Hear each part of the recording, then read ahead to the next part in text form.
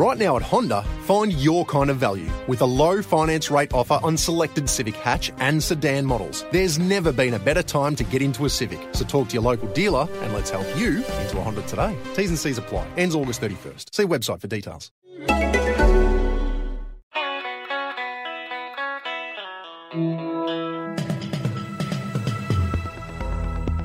You're listening to Errol Parker and Clancy Overall, editors of the Batuta Advocate, on Desert Rock FM. Hello listeners, you're with the Batuta Advocate on Desert Rock FM. If you're one of our new listeners streaming this show from outside the Channel Country, you'll find you're up to episode number 7 of the podcast, coming live out of the Koala Studios here in downtown Batuta. Yes, hello everyone and thank you for tuning in. My name is Errol Parker, the editor-at-large of the humble Channel Country newspaper, the Batuta Advocate, and sitting alongside me is the 5th-generation editor of this town's newspaper and descendant of our founders, Clancy Overell. Now, on this week's show, we'll be joined in the studio by a prominent hippie, bush stuff enthusiast and a fan of alternative medicine, Richard D. Natale. Yes, that's right. He's also the leader of the Australian Greens Party, who some of you may know has recently called for a ban on turning roux into Swiss cheese. But Di Natale isn't here to talk to us about that today. He's here to talk about the new policy the Greens have on the old devil's lettuce, so that should be interesting. First up, we're going to talk about some of the Senator's most prominent headlines of date. We've had a lot to write about when it comes to the strapping Italian hippie, haven't we, Errol? Yeah, we certainly have, Clancy. He's a bit of a controversial figure, old Di Natale. Recently, he stirred up a few people with news that he threatened old Georgie Christensen with a machine gun. That's right, I remember that one. That caused a lot of commotion. What was the headline on that one? Well, we've got the Desert Rock FM newsreader in today, so Bruce, can you have a stab at this one for us? Thanks, Errol. It was one you penned, actually, and it goes, Di Natale blows dust off Bob Brown's communist-era AK-47 after Christensen death threats. Thanks, Bruce. Quite a hot story, that one. Of course, Di Natale's actions were in response to some threatening behaviour from Christensen.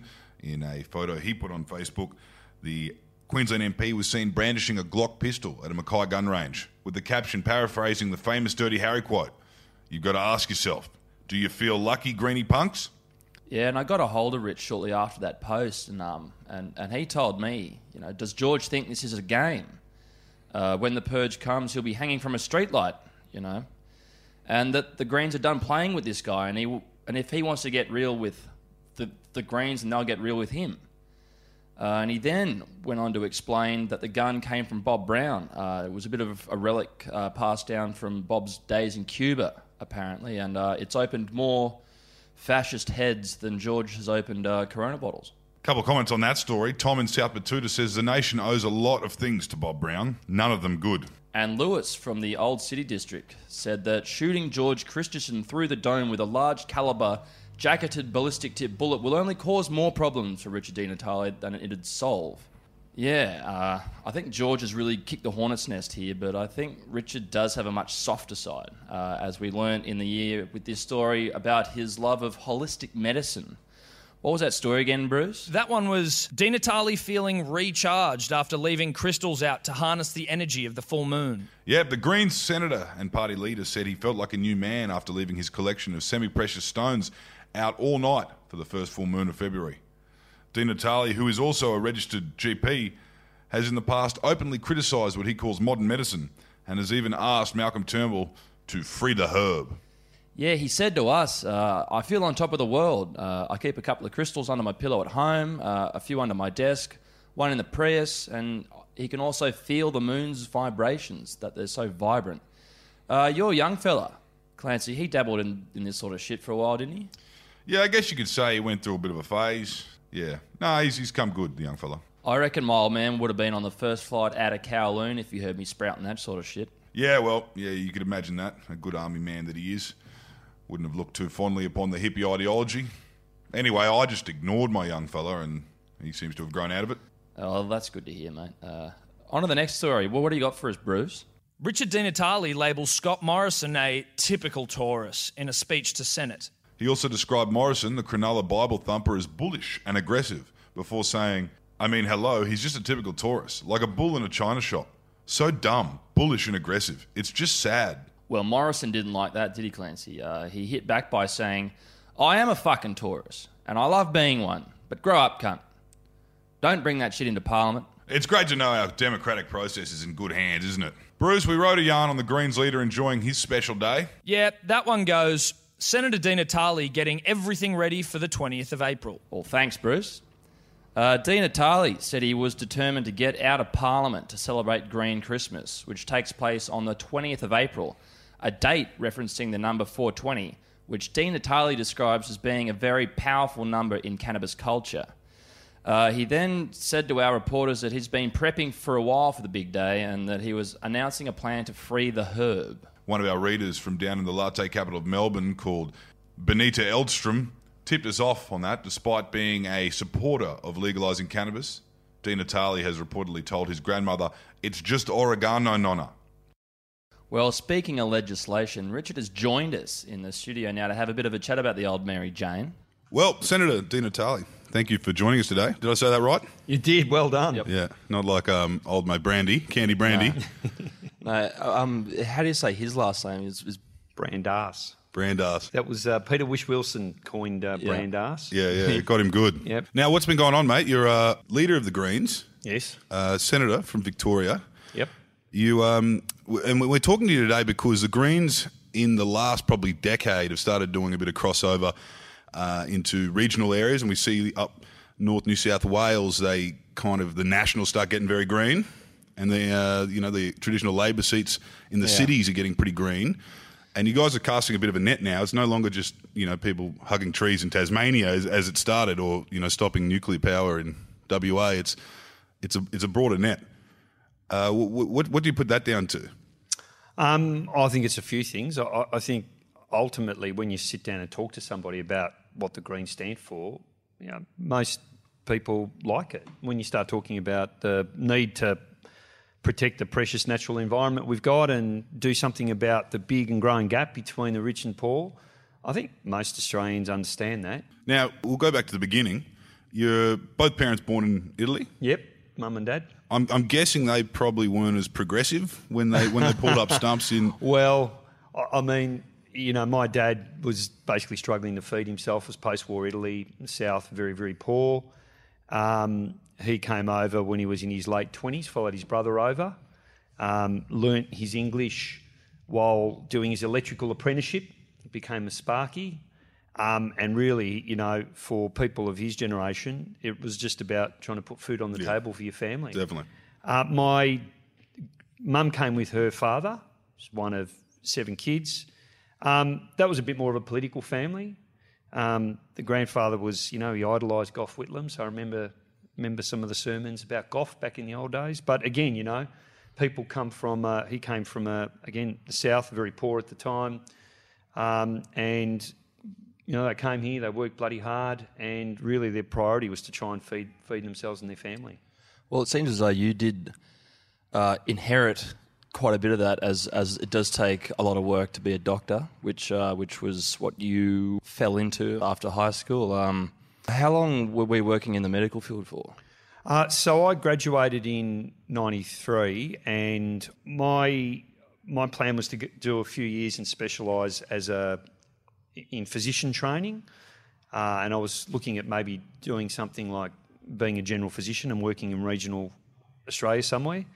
After a few years working in the hospital system, I took a year off, went travelling with a mate of mine, met a young English backpacker who we're now, we've got 2 kids and started a family. Right, she wasn't a 457 at the time? No. She was just travelling around the country having a good time. Actually travelling with a friend of hers, and turns out my mate also, they've now started a family, got kids. So it was a very fateful meeting.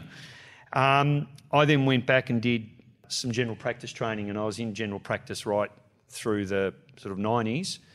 I worked in Tennant Creek doing Aboriginal health for a few years. I did a few other jobs, locum work in Aboriginal health, places like Alco Island, Tiwi Islands, but I spent a couple of years in the Territory, and that was probably the experience for me that That's when you became woke after that. Oh, well, I just decided, if you want to do something about disadvantage, particularly, when it comes to structural disadvantage, then what you really need to address things that are beyond the health system. Yep. You know, people's employment opportunities, education, all that stuff. So that's really when I got back to Melbourne and continued to work right until I was elected in 2010. Yep. But I was working part-time and volunteering for the Greens for the rest of the time. So your first taste of political life was when you ran for Lord Mayor, wasn't it? That's right, yeah. That was in a few years after 9/11, 2003 or 4. Yeah, wasn't it? you've done your homework, so that's right. So Yep. it was early 2000s. How was that as a baptism of fire? Actually,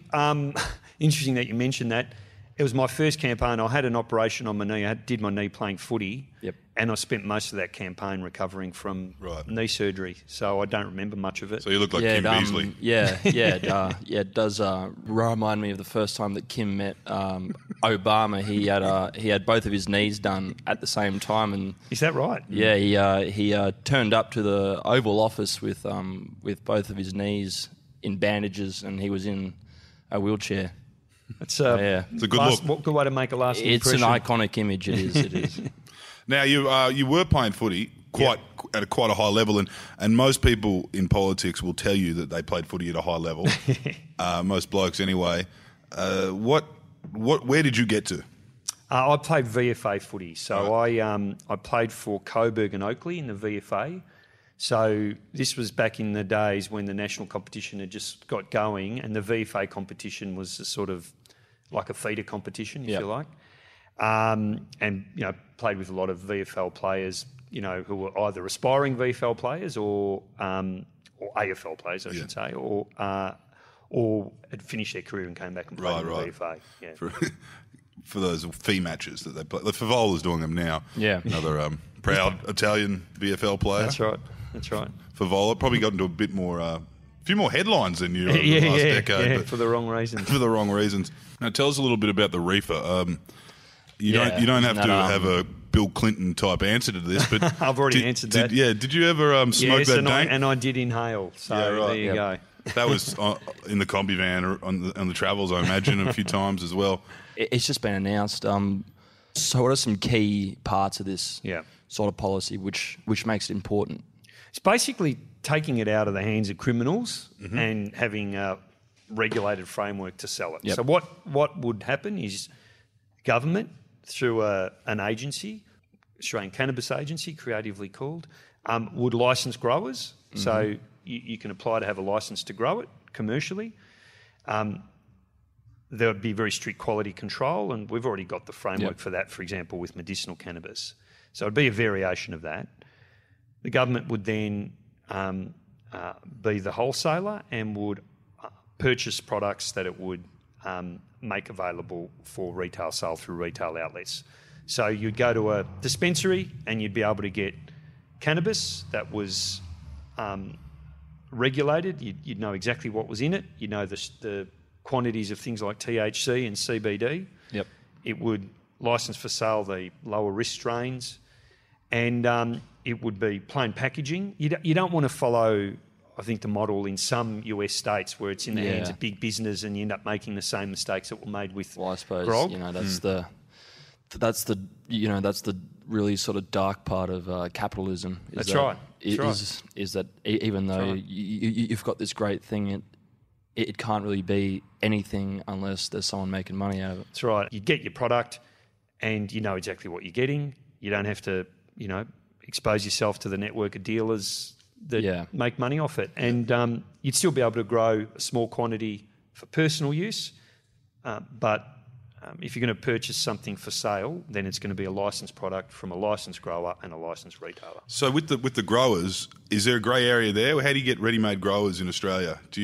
Are there people ready and trained? Or there are plenty of people that do it right now.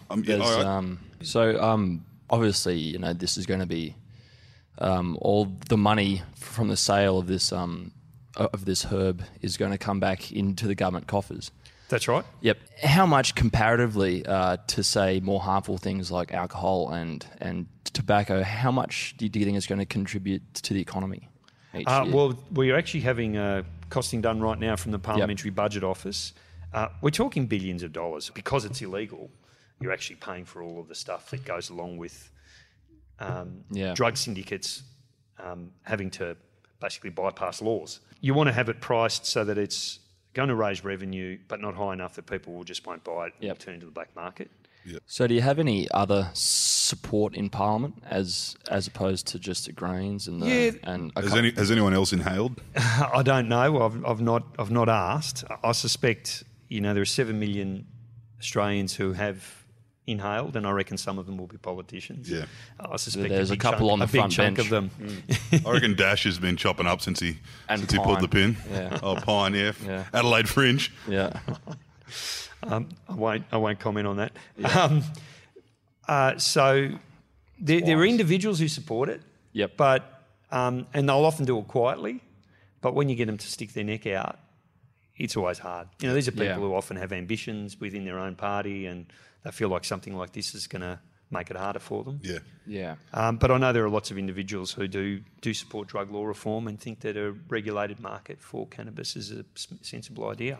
So the Greens are particularly good at not playing the man particularly. Or you can play the party, you don't necessarily play the man. Coming into the Parliament House as an actual professional with an education, do you find it frustrating at times dealing with people who have kind of just had inflated careers of bureaucracy and public service, particularly in Canberra? It's not so much in people who come from the public service background.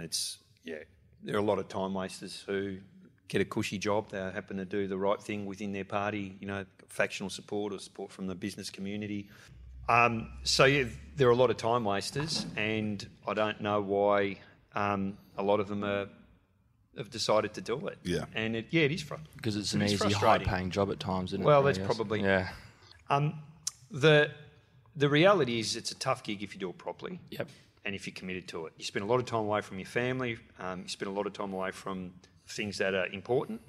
But if you believe in it, then you're prepared to make those sacrifices. I think some people, particularly, as I said, if you're a backbencher and you're really out there to sort of serve out your days, Yep. it can be a pretty cushy life. It can be, a well-paid, cushy life. For those of us in the Greens, we're all effectively shadow ministers. We have a number of portfolios that we have to, that we're all committed to and working on.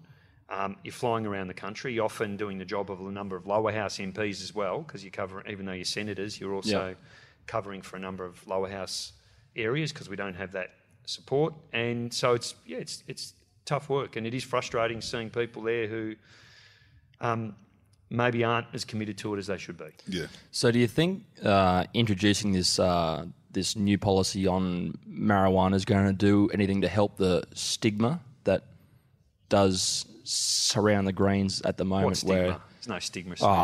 where they Bush doofs, crystals, hanging out in the dreadlock, white boy dreads. in national parks, enjoying a bit of hooter every now and then, but Never heard those criticisms before.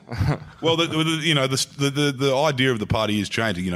especially up here in the bush, there is a bit of an anti-Bush agenda that comes through from the Greens in regional areas. Lee Rhiannon with the kangaroos and from that all kind the of old stuff. guard, There's they're talking odd about stuff.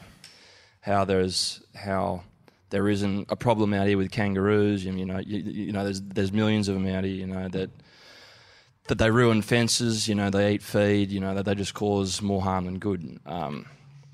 Dingoes as well. Yep. Emus. No, but we're not going to talk about wildlife as such. There is, as I mentioned earlier, regions where the two cross over between the Nationals and the Greens, and that's around Lismore and stuff, and always has. And anywhere hinterland where the bush meets the kind of the coast. Yeah, there's a lot of that. talking about like regional communities, they're not homogenous, right? Yeah. There's no, people talk about the bush as though it's one thing. Yeah. I just find that there are, a lot of people I come across, and I live in a regional area myself, where they're very open to green ideas. Farmers are at the front line on climate change. They're the people who are seeing it. And you speak to farmers who are just saying, look, seasons have changed. Yeah. When we plant our crops has changed. Yeah. When, harvest time has changed. And they're seeing that. And, they've had generations where they've seen the climate shift. And so I think many of them are really concerned about it. They're also concerned about, the loss of health and education support for their communities. I know when we've gone to coal mining communities, in places like Collie in WA, in Latrobe Valley in Victoria, people actually, they can see the writing on the wall. They know that the industry hasn't got a long-term future, and what they want is government to manage a transition. Yeah. They're just saying, look, at the moment, you guys are just leaving it to the market, and we know ultimately we're not going to have a job. Manage and plan. What is your plan, just off the bat, and it's probably hard to give in a soundbite, but have a crack, with coal miners, mining? Yeah. Where do you put them? Where do you put those?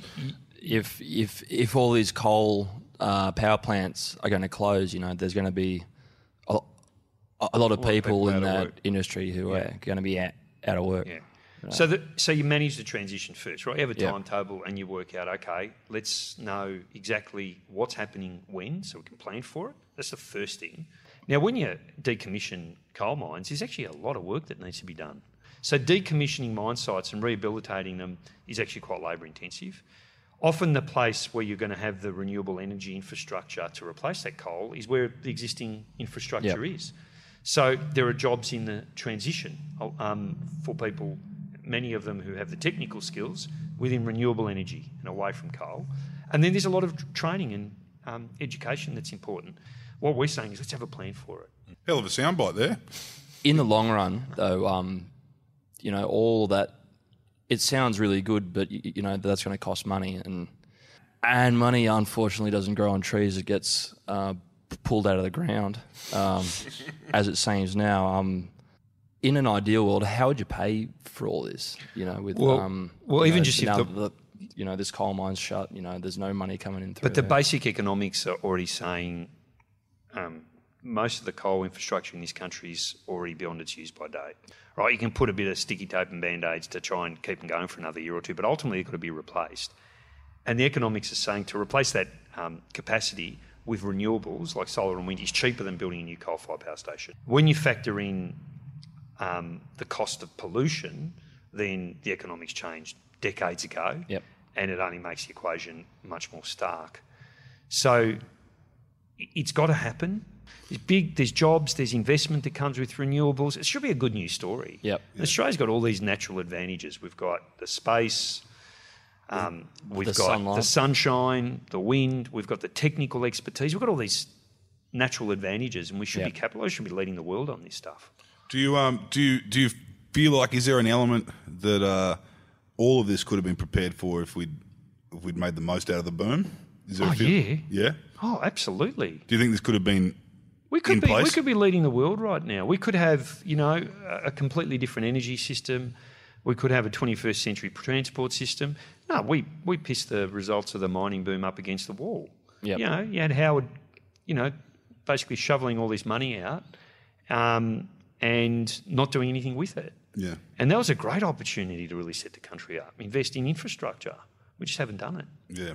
Do you find, and people talk about it, and I guess you can talk as much as you want about it, the factions, every party seems to be dictated by factions, and the Greens do have it too.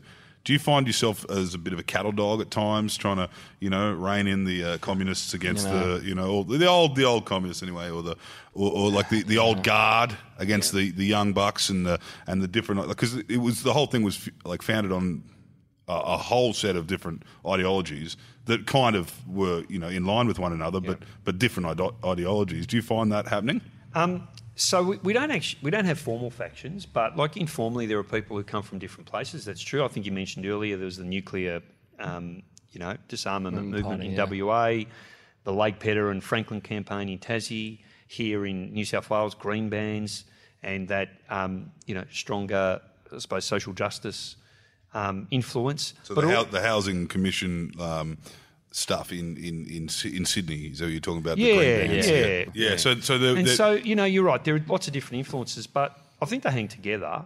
A lot of what happens is actually the sort of political dimensions to it, I think, are overplayed, and it's often just personality stuff. And we've just got to work hard to try and bring that together. We know that there's a twin crisis facing us. There's the ecological crisis and climate change, and there's growing inequality. And those two things are they're the big challenges of the 21st century, and we've got to be up to it. So hypothetically, if the Greens were to win 76 new seats at the next election and you came to power as a majority, do you reckon your back would be safe from knives? What would you do as senator? 76 seats, hey? That's a you'd have to drop down into the House of Reps. You'd have to drop pull a down Barnaby. First. Yeah, okay, all right. Yeah. Do a Barnaby. You'd have to do a Barnaby. Look, it'd be a good problem to have. Yeah. It'd be a good problem to have. Yeah. You know, I mean, we're all in it because we want to make change. That's why you do it. I think if you're in politics for the right reason, it's because you believe in a better world. Mm-hmm. Some people's view of what that looks like might be different to mine, but if you're in it for the right reasons, because you believe in, a better society, and if you get an opportunity to do something about that through winning more seats, then terrific. It's a great problem to have. What would happen with you though? How would you manage that as leader? In what way? What do you mean? You'd have to jump down to become Prime Minister. Yeah, well, the one thing about the Greens and our leader, we don't have a tradition where there's this sort of presidential style politics. Moment of every day, I reflect on the, great privilege I've been given. It's huge responsibility as well. But ultimately, the success of our party is not based on who happens to be leading the party. We're actually a big social movement. Not all responsibility is invested in the leader of the party, and that's a good thing. Yep. So you look at the Liberal Party's problems right now and Turnbull's problems, it's because of who's actually running the show in the Liberal Party. Yeah. Do you find, I mean, and you can tee off here because it is your job, are there any villains in Parliament House in Canberra? Oh, there's a few of them, yeah, for sure. Yeah. Because not many people would be willing to say that, and I guess that might be the difference between you and other people. What's Tony Abbott doing there? Yeah. Would you list him as a villain? Well, I mean, in the sense what's driving him? Do you reckon? I think it's revenge. Yeah. What else is driving him? I don't get it. I don't get how he can wake up every morning and just be motivated by this sense of I want to get this bloke back. He's stuck the knife in, and every time I open my mouth, it's calculated to exact a bit of revenge and bring the whole show down. Well, so he's one of them. Yeah. I mean, there's a few others. There's Erica Betts, there's Kevin Andrews. They're all part of that. Any You've got Labor? George Christensen. Any Labor villains? Any Labor villains? There are a couple that have left that I think that I'm pleased to see the back of. When you got people like Martin Ferguson, who was, member for Batman and now is going out and spruiking for the coal and gas industry and, trashing the union movement. Mm-hmm. I thought he was he's a piece of work, but...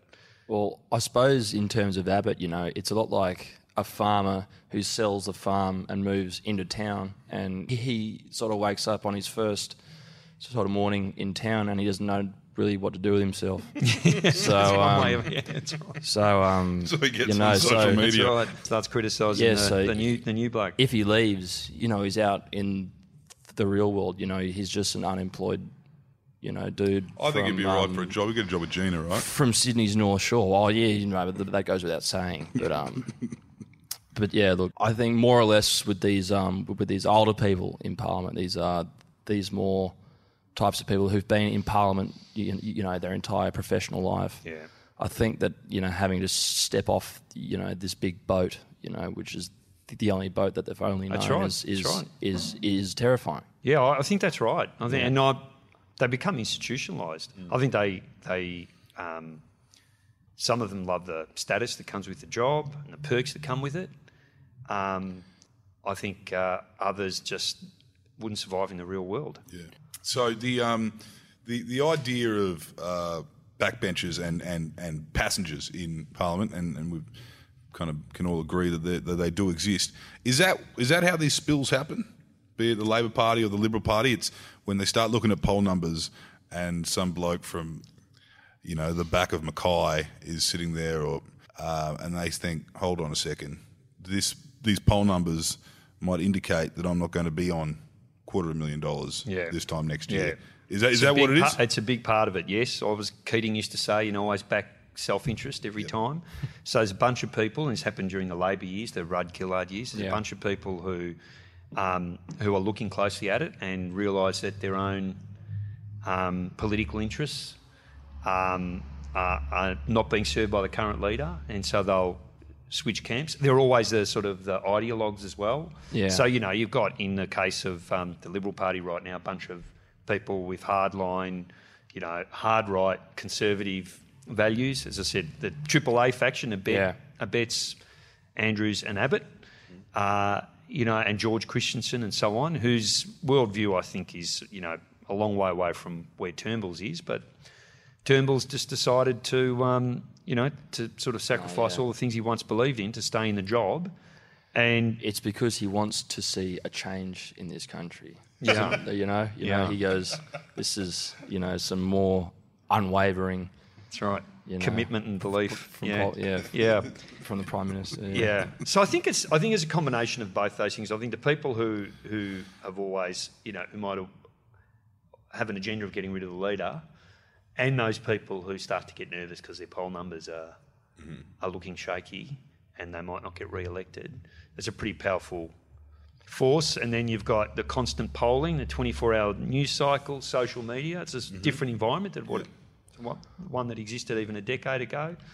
And so you get this sort of churn with leaders. Mm-hmm. Well, just one thing I'd like to touch on just before we wrap this up is you've called for a federal ICAC, which out in Queensland's called the Triple C, and I'm not sure what it's called down in Victoria.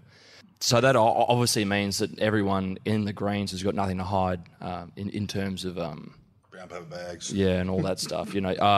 Comparatively, I'd say with the Nationals, a few crossbenchers when it did get a bit tight. There was a bit of door knocking and late night phone calls there. Is it important to keep your colleagues honest?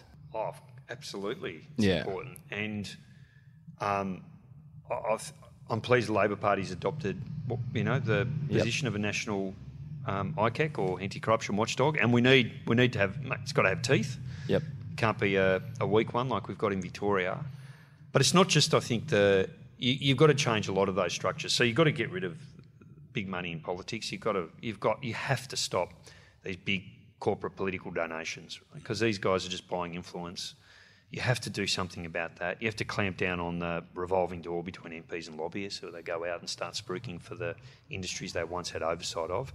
And you need a national anti-corruption body. You've got to have all of those things working together, because at the moment our democracy is pretty crook. People are rightly really angry with the current political system, and that's how Donald Trump happens. When you have a political system that's been bought by big interests, when you've got a rigged economy, then people start looking for answers elsewhere, and they'll often turn to people who've got no constructive solutions, and offer false hope. Usually people who blame, others, whether they be migrants or refugees. Did you get any of that as a kid? Racism? Yeah. Yeah, I did. Yeah. It's interesting how much things have changed. But I remember being called a wog, and remember the big fight at high school between the wogs and the skips. Yep. I remember being spat on a couple of times and being called a wog. And I went to a school that had, a few Italians, but it was mainly an Anglo sort of school. And so, that stuff sort of sticks with you, and you get it. It's why I look at, what's happening to the Muslim community here, and I can see echoes of that. Well, they're calling them wogs. Yeah. They are. So the word's kind of carried down. Yeah. Down in Victoria, they've been going after the South Sudanese. Yeah, that's right. Right. And that's coming from Peter Dutton, who's it's not coming from the cops. I haven't mentioned Peter Dutton. He's right up there in terms of villains. Well, it's just a dog whistle to the backers in the Liberal Party who want to hear that stuff. But it's disgraceful. It's absolutely disgraceful. And it is an interesting one, because Brisbane has a large Sudanese community out in Maruka, which is pretty close to the city, and as does Sydney with Blacktown. So obviously it's a Melbourne issue. You know what I mean? Because this stuff's not happening in Brisbane, and it's not happening in Sydney. Well, it's not happening in Melbourne either. Yeah. I mean, the stuff, this idea of, Sudanese youth roaming the streets and terrorising people, it's just garbage. Yeah, it's a tiny proportion of the crime stats. Things have been pretty stable. Look, Dutton whipped it up. What did he say? You know, people are scared to go to restaurants. Yeah, and he goes, you can't go down Collins Street now. You know, it's like a war zone. People are scared to go to gastro. Yeah. What do I got down there? If Andrew Bolt is still able to go to the opera, then it's safe. It's fine. It's fine. That's right. Well, on that note, thank you for joining us, Senator. Pleasure. It's We've had a great great to have chat. We, it got a bit tight there, got a bit testy, but I think we came good. Yep. Thanks for joining us. Pleasure. Thanks for having me on. Well, that's it for another week. We're getting the hurry up from Murray in the production box, so we've got to wrap things up. Don't go anywhere on Desert Rock FM. Up next, we've got the boys from Hello Sport. Yeah, and for all you podcast listeners out there, go and find Hello Sport and give them a whirl. It's good stuff, albeit very biased and unqualified opinions on sport. It's quite entertaining nevertheless. Anyway, thanks for listening, everyone, and don't forget to subscribe to the podcast and rate us 5 stars, regardless of what you thought of it. Until next week, hooroo. See ya.